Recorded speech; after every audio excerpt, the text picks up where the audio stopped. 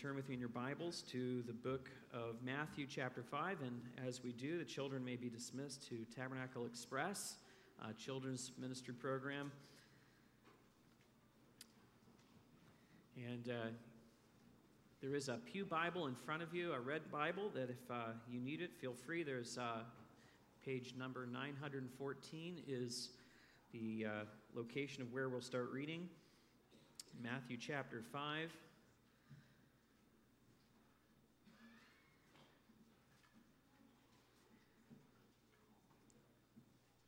Matthew chapter 5, I'm going to start in verse 20. Our main text is verse 33 to 37, but what Jesus is doing, he's providing 5 different illustrations of the truth he just stated in verse 20. Just to bring this back to our point of focus, verse 20 says, "For I tell you, unless your righteousness exceeds that of the scribes and the Pharisees, you will never enter the kingdom of heaven." Verse 33. "Again, you have heard that it was said of those of old, 'You shall not swear falsely, but shall perform to the Lord what you have sworn.' But I say to you, do not take an oath at all, either by heaven, for it is the throne of God, or the earth, for it is his footstool, or by Jerusalem, for it is the city of the great king. And do not take an oath by your head, for you cannot make one hair white or black. Let what you say be simply yes or no. Anything more than this comes from evil." Now, the Quakers have often been the ones that people identify with a strict reading of the Sermon on the Mount and a refusal to take oaths of office, and they tend to have a pacifist point of view to life. It's actually kind of ironic that the only 2 Quaker presidents in our history chose to say, "I solemnly swear," instead of the alternative, which is theirs to do, "I affirm." It's kind of ironic that neither Richard Nixon nor Herbert Hoover affirmed. It's a remarkable departure, actually, from the tenets of the Quaker faith. And it is coming from a strict reading of what Jesus stated here in verse 33 to 37.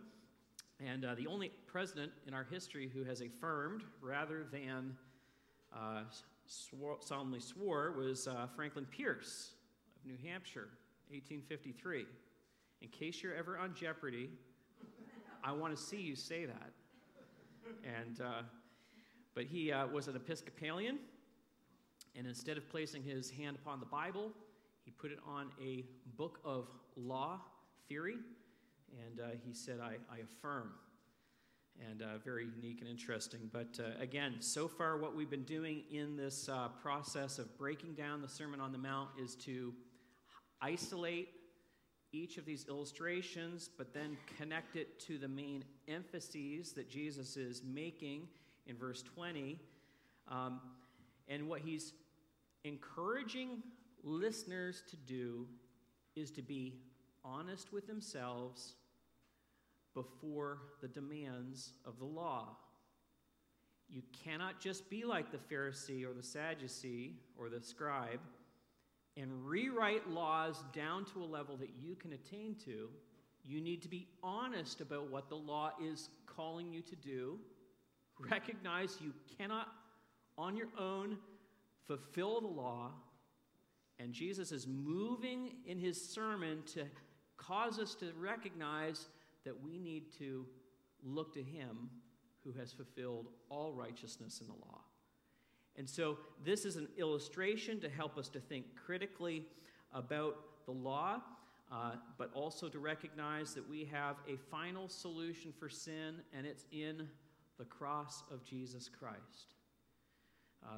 We live with sin. We will always be contaminated with sin, but one day, through the resurrection of our earthly bodies, we will be freed from sin because of the first resurrection of Jesus Christ. And that is our hope. And so we need to look at each of these illustrations, be honest before God, And by being honest with ourselves, it'll actually put us in a place so that we might flourish on this world, in this world. We'll flourish, we'll be in a better place emotionally, and our hearts will be in a much better place so that we can go about life as we await his return. So Jesus is not replacing the law. Some people have thought that that's what he was doing when he said, "You have heard that it was said, but I say unto you." And so people like the Quakers have said to themselves, well, okay, so the Old Testament is now being displaced, and this is the new ethic that we live by in every way. And they don't harmonize statements from the Old Testament with what Jesus is saying here, and I believe misunderstand the point of emphasis. Jesus is putting the law back on its proper footing. The scribes and the Pharisees haven't done the law well, and now he is showing us what it means to live honestly before the law and follow it from the heart. So what we've done, we've looked at each of these, kind of the bare bones of what the commandment was saying, and then we kind of see how Jesus puts flesh and tissue on it. And so that's the process that we're going to go through this morning. I'm going to leave to the end more that big idea. For those who like to know where I'm going, I'm sorry, you're going to have to wait till the end to see how this is going to turn out. But the first verse, verse 33, Jesus says, again, "You have heard that it was said to those of old, you shall not swear falsely, but shall perform to the Lord what you have sworn." Now, I've said here in my main point that the bare bones of the commandment is, "Thou shalt not lie," for verse 33. And you might note that as I'm referring to the Ten Commandments, that this is not actually what the ninth commandment actually says. So don't write me off as a heretic yet, okay? The ninth commandment is, "Thou shalt not bear false witness against your neighbor." So where do I get "thou shalt not lie" from, and why does it matter with what Jesus is saying about oath-taking? Well, as you read through the Pentateuch, you'll come to Leviticus 19, verse 11 and 12, which is kind of an exposition of the Ten Commandments. And we see in verse 19, Moses writing, "You shall not steal, you shall not deal falsely, you shall not lie to one another, you shall not swear by my name falsely, and so profane the name of the Lord, of your God, I am the Lord." And there's some similarities to what Jesus says in his sermon, but it's not an exact parallel. Exactly. So the specific quote is actually a merger of several statements about truth-telling and avoiding deceit within the heart. And another example, I just need you to see kind of what Jesus is doing here. Numbers 30, verse 2 says this, that if a man vows a vow to the Lord or swears an oath to bind himself by the pledge, he shall not break his word. He shall do according to all that proceeds out of his mouth. Now, this is not an exact quote either from what Jesus said in his sermon. Let's look at Exodus 20, verse 7. They're very close, but in Exodus 20, verse 7, you see this where it says, "You shall not take the name of the Lord your God in vain, for the Lord will not hold him guiltless who takes the Lord's name in vain." What is Jesus doing? He's claiming that you have heard that it was said, and up to this point, we've heard exact quotations from the Old Testament. Now you're not seeing an exact quotation. What you're seeing is a blending together of various ideas in the Old Testament based upon the Ten Commandments. And what Jesus is doing here, he's taking a step into the world of the Pharisee and the scribe. This was their territory, to interpret the law and synthesize different laws and different expressions of the Old Testament. Jesus is walking on their turf now, demonstrating that he was a rabbi of the rabbis. He a teacher of the teachers. And when the Ten Commandments were given, they were not they did not expressly address every sin that man could potentially commit. So you might think of the Ten Commandments, and what Jesus is doing is a lot like how we might look at primary colors. The Ten Commandments are a lot like primary colors of, what are they? Red, blue, and yellow are primary colors, but when you overlay them, you get different kinds of colors. And in a similar way, if you take the Ten Commandments and you overlay them a little bit, you're going to see different expressions of sin and prohibition. Yet, these are set as principles, and the scribes and the Pharisees, on the one hand, were trying to be faithful to their job of interpreting what Moses had left them. That's what the Levites were supposed to do. There were Levites set in all the cities of Israel, teaching the commandments of God and also interpreting and showing people how to live by God's law. So that Pharisees, Sadducees were doing what they were supposed to do, but historically something happened.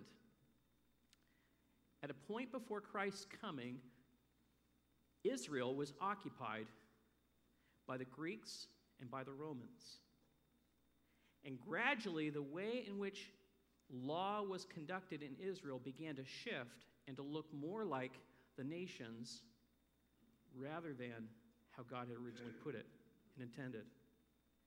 See, Judaism in Jesus' day had picked up a secular approach to that the occupying powers. And what did this look like? And this is where it gets to be very practical and very close to home. The scribes and the Pharisees would codify their interpretations as new policy. And by creating a policy on tithing, retaliation, swearing, adultery, all manner of things, what they did was they removed the law from the people and operated on policy rather than what God had originally set up. It's easier to make decisions on policy than it is to do the hard work of listening to someone and their situation and evaluating what they've done against what God's law has said. It's way easier to codify every human experience and have a law book that's as full can be, you can just turn in the index and say, oh, what do I do about this? You don't have to think about it. But the problem with that approach is it creates a reliance upon man-made law, what we would call legalism, for one's relationship with God, rather than coming to him for mercy, knowing that you are not right before him. They had created a web work. And so instead of being honest with the law, you know what they did? They weren't shepherding people. They were turning to the law and said, well, what does the law say? And they weren't referring to Moses' law. They were referring to their traditions. They had created a web work that was onerous. It was heavy. It was more than people could bear. But they didn't follow their own laws that they had constructed. They're a lot like the elites of our day who create a law and then you see them partying in the background, not doing what they've asked all of us to do. That's exactly what was going on. They had created workarounds. And they had tried to justify why they weren't obligated to follow the laws that they had prescribed on other people. They had a bad heart motive, creating loopholes for their elite culture that the uneducated couldn't work their way through. So why does this matter? This matters, and this is where the application comes into play, is that shepherds of people, whether public or religious, must be men and women of integrity so that their words and deeds correspond with the truthfulness of God's laws. See, today we have blind shepherds denying reality and encouraging wickedness and sin in our society. You think about gender fluidity and non-binary elements, people denying reality and yet forcing this world on all of us. To think about ethical consequences of one's choices is not necessarily legalism. With a heart motive to love God and to love Him, it's okay to turn to His law to learn more about Him. That's not legalism. If you want to glorify Him and make much of Him and you want to be faithful to the Word, that's not legalism. It can be love. But these people had created a system that they couldn't even live out themselves. And instead of changing the system, they doubled down and made exceptions for themselves. So I needed to do that setup so that you can understand what Jesus was getting to here as He puts the flesh and the tissue back on the commandment. And that is to speak truth in your heart and in your mind and in your mouth. Verse 34 to 37. And Jesus here is referencing several blended laws together which were intended to guide a person to think honestly about their souls, the world around them, and to speak with integrity. And we see what Jesus is getting at. If we're going to look at it clearly and see it, we kind of define several overlapping words, because I think if I'm not careful, we could confuse terms and misunderstand even what Jesus is getting to in the whole thing, because he talks about performing an oath, swearing an oath. Well, what is an oath? Is that different than a vow? And what about what we would say in our way of speaking, swearing? Like, how does these factor into what Jesus is talking about? Well, first, an oath is an appeal to God to undergird a statement or a promise. For example, to take an oath of office, a person entering that will often swear to solemnly exercise the authority that's been given to them, and they swear on the basis of a higher authority to keep them accountable. So it's an appeal to a higher power or a higher authority. A vow, on the other hand, is a solemn promise made to God about an action that you're going to perform in His honor. And so it's the perspective of where you're making this promise. Are you making a promise and you're asking someone from outside, like an oath, to hold you accountable? Or are you meeting God one-to-one and you're making a promise directly to Him about what you are going to fulfill? And so that's the difference between an oath and a vow. Now, there may be overlap, but it's often the object of who you're communicating to and calling into someone into as a witness from a higher authority. Now, swearing is a way of communication where you scatter curses or God's name in your communication to dress up your words and to make them appear weightier. Swearing is not an oath per se, but it's spoken with the sound of an oath. For example, to use God's name outside of the context of worship is a kind of lightly use of His name, but you're trying to create the appearance of weight by referencing His name. And I know that may sound nuanced, and it's just important to understand definitions and how words are used.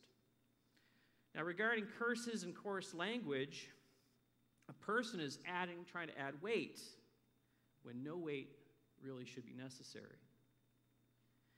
It's often mistaken. It's a mistaken understanding of theology to interpret Jesus to mean that never are you supposed to give an oath, because in the Scriptures themselves, they're commanded to take oaths and to swear by His name. So you see in Deuteronomy 6:13, for example, these words: "It is the Lord your God you shall fear, Him you shall serve, and by His name you shall swear." Again, Deuteronomy 10, verse 20. "You shall fear the Lord your God, and you shall serve Him and hold fast to Him, and by His name you shall swear. Like swear an oath. So there's tension, isn't there? The Old Testament law provided the just use of God's name in swearing an oath, and here you have Jesus giving the appearance of saying, don't make any oaths, don't swear at all. So this has led some, like the Quakers, to say, well, Jesus is introducing a new law. The old is gone, and we don't need that anymore, and now we live by this law. What is Jesus saying? Well, it's important for us to understand his meaning, and Jesus is intentionally using the tension to draw people to ask, well, what is swearing an oath really about? Well, and this is where he rebukes the Pharisees and the scribes in verse 34 to 36, and he tells them, look, you've created workarounds, but a workaround is not a workaround. If you swear by anything, there is the expectation that you will keep your word. And so let's look at verse 34 to 36 and just refresh the argument that he makes with them. He says, but I say to you, do not take an oath at all, either by heaven, for it is the throne of God, or by the earth, for it is his footstool, or it is by Jerusalem, for it is the city of the great king. And do not take an oath by your head, for you cannot make one hair white or black. And what we live with in our world, we might call very frequently, like there's a lot of what we would call social swearing. And this is the kind of thing that Jesus is dealing with. There was this social oath-taking in which people would make bold and statements of affirmation that they would follow through with what they had committed themselves to, yet all the while recognizing that they won't. Now, I used to live in the South for a while, and I began to recognize that often people would say things like, sure, I'm going to come over and do this and this and this. And they gave this impression that they were very friendly. Now, no offense to the Southerners, but they had no intention of doing what they said. It took me a while to realize that they were just being polite. And me being a literalist, thinking they really were going to show up for coffee. They were just talking generalized. Well, in this case, the Jews would make an oath to stand up as a witness for themselves of what they were going to do, all the while knowing they weren't going to do what they said they were going to do. So long as they didn't swear by Jehovah or the precious name of God, they were exempt from following through with what they claimed that they would do. But what Jesus is doing here is helping them to realize, look, when you do this, you may think that you're putting in a substitution for the name of God and swearing by his name. But what you're doing, you've taken things too far, and in truth, you have no capacity to even exist without God declaring your existence to be, to make your hair black or to make it white. And what he's saying is that if you don't swear by the name of God, what you're doing is you're dishonoring God himself. The very name of God is the expression of who he is. Some time ago, I preached through the book of Hebrews, and the very opening lines of Hebrews tells us that the radiance of God is the very Son of God himself. The declaration of God's name is the very Son of God himself. Think about this. Jesus is standing there and telling them, so you don't want to utter the name? I am the name. I'm standing here right in front of you. And you don't want to dishonor, but you're dishonoring.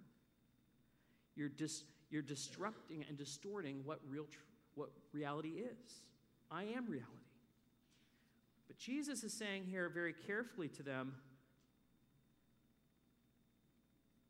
keep your commitments. Be a person of integrity. And if you have to invoke the name of Jesus, of the name of God, as your witness, you better be careful. Beware. Beware of what you're doing. Don't take an oath at all if you're going to cheapen it with a substitute for God's glorious name. God's throne is in heaven. The earth is his footstool. In other words, it would be better for you not to swear at all, even if you use a substitute for God's name. If you got no intent to honor the commitment that you're swearing that you will fulfill by God's name, don't even do it. Beware. Beware of what you're doing. Now, I might be reading a little bit between the lines here, but I don't think I'm far off. Because in verse 37, Jesus says this, "Let what you say be simply yes or no. Anything more from this comes from evil." That word evil can fairly mean the evil one. Sometimes we talk about a good one or a good person, and we reference the person by the adjective. And that's what this word, this adjective can do. It can stand in the place of a person and not just merely refer to the evil of the evil one, but refer to the evil one. And if I see it this way, and I believe that it's well argued this way, Jesus is saying, let what you say be simply yes or no. Anything more from this comes from the evil one. The evil one, we might realize, is who? Satan. Now, Jesus had said just a couple pages over in the Beatitudes in Matthew 5:8, he said this, "Blessed are the pure in heart, for they shall see God." This is why I believe it's important for us to realize that God values integrity. He values the words that we use. He values truth. Because without a purity of heart, we will not see God. We will be unable to enter into heaven. Just as he said, unless your righteousness exceed the scribes and the Pharisees, you will never enter into the kingdom of heaven. Now, I'm deliberately not solving this tension right now. Why was Jesus so hard on the scribe and the Pharisee? It's because they thought that they were going to see God. They thought that they had created all of this system, that they were going to see God, but they were not having a pure heart. They weren't honest about what they were doing. They weren't honest that the law required them to live honestly before their fellow man and before God. They had a divided interest. They were double-minded. In reality, they were serving Satan. They weren't serving God at all. They had created a system that they could manage rather than humble themselves before the law saying, I need mercy. I need grace. And a greater response to God's law than the Pharisee would be a response of honesty. Otherwise, as soon as it becomes necessary to say, more than yes or no, you're trying to persuade other people, and you're demonstrating that you have a bad heart motive. Jesus is saying that the integrity of the heart is a precursor for true communication, honest communication. So does this mean that there is never a time for a legal oath? No, that's not what Jesus is saying here. He's saying, as you go about life, make sure that you don't live or talk in a way that is contrary to the truth. That's what the law asks you to do. That's the ideal way to go about life, to live honestly without the need for oaths as a way of doing communication. That's why it's really important to recognize that as Christians, historically, Christians have discouraged throwaway words in communication, like social swearing. Because you don't need to add curses and oaths and things that sound weighty You simply need to let your communication be yes or no. And this is the basis on which Christians have considered the importance of how we communicate with our words. And so, verse 37, I see Jesus encouraging us as believers to train our thoughts towards the truth. Train our thoughts towards the truth. Now, I've got some applicational thoughts here at the end that I think may be helpful for us as we consider what Jesus is saying. And they may sound familiar and they may sound a little bit contemporary. But there's nothing new under the sun.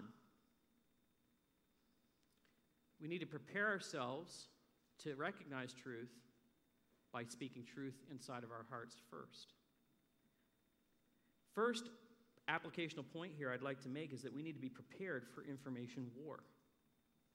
We're living in an age in which information is used to destroy. And it's very difficult to know what we're hearing, whether it's true or not. And we need to have a healthy level of skepticism within our hearts and minds so that we can be looking for the truth. We want the truth.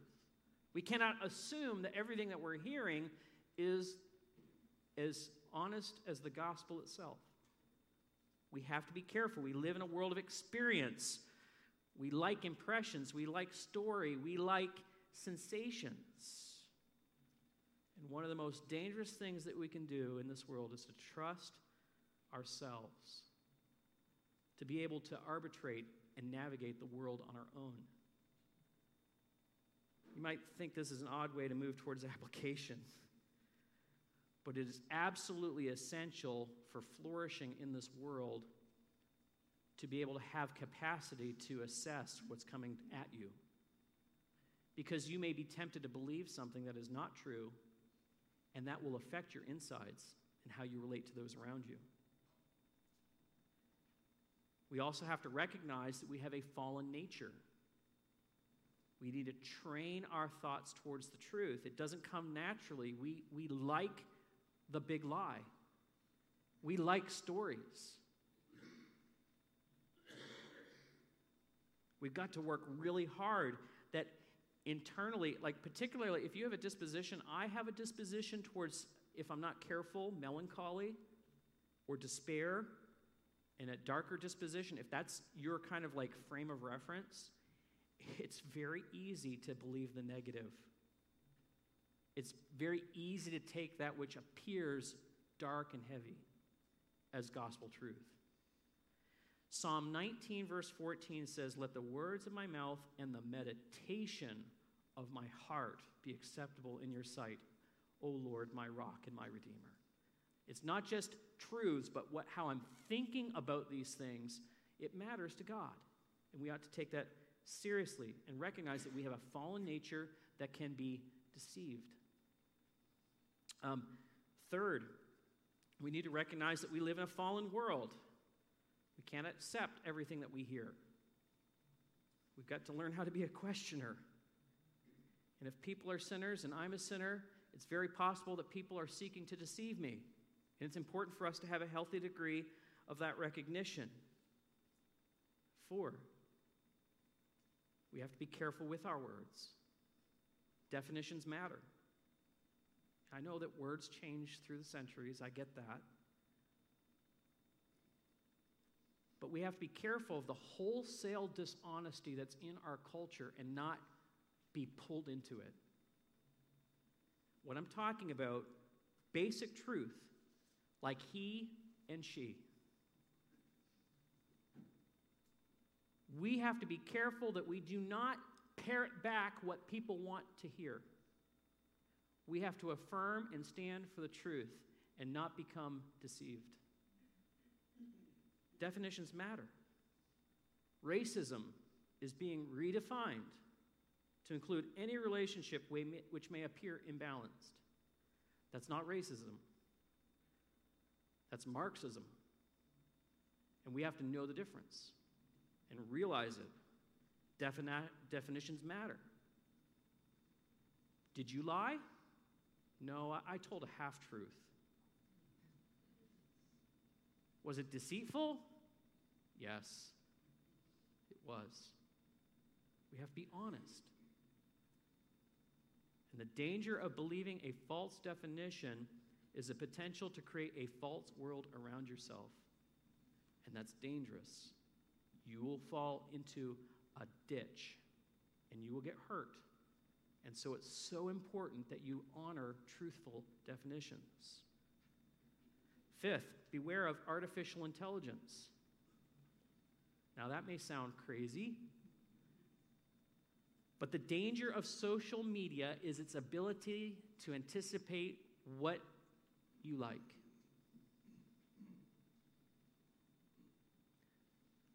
I have Bluetooth earbuds, and I listen to a lot of podcasts. So my phone, actually, if I pick it up, it will automatically on the preview screen give me choices of different podcasts I could listen to. How did it know that? Artificial intelligence, anticipating what you might be interested in. I would not be a good shepherd if I did not warn you that if you click on things, gradually, that machine will know you. They'll know what's in your heart, and it will give you what your heart wants. Don't be dishonest. Live truthful in the world. Be honest with yourself. Confess sin.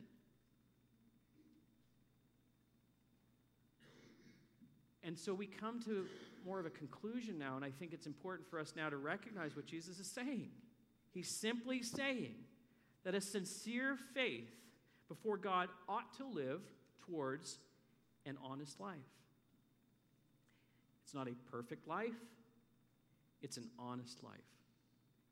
Honest that I am a sinner before God's law. And when I sense the Holy Spirit showing me my sin, I don't suppress the Spirit. I'm honest with the Spirit, and I confess my sin, and I find forgiveness for my sin at the cross of Jesus Christ. That's what we need. That's what Jesus came into the world for. He came to save sinners.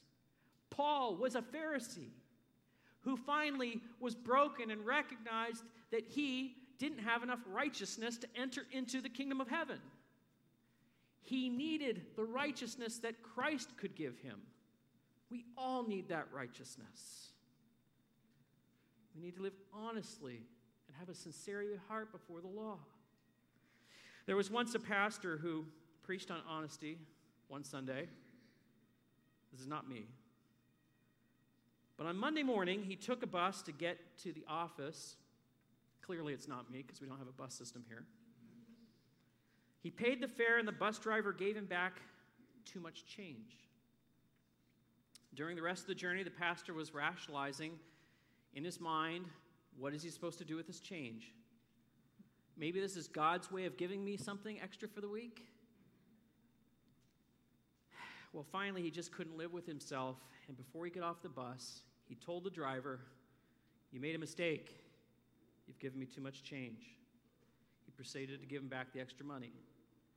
The driver smiled and said, "There was no mistake.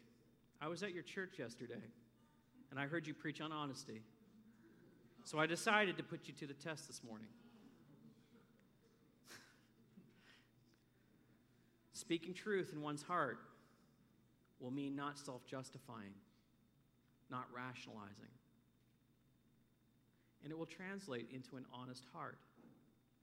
And Jesus is encouraging us to be honest about our tendency to lie to ourselves and to reinterpret the world around ourselves and to imagine things that are not real.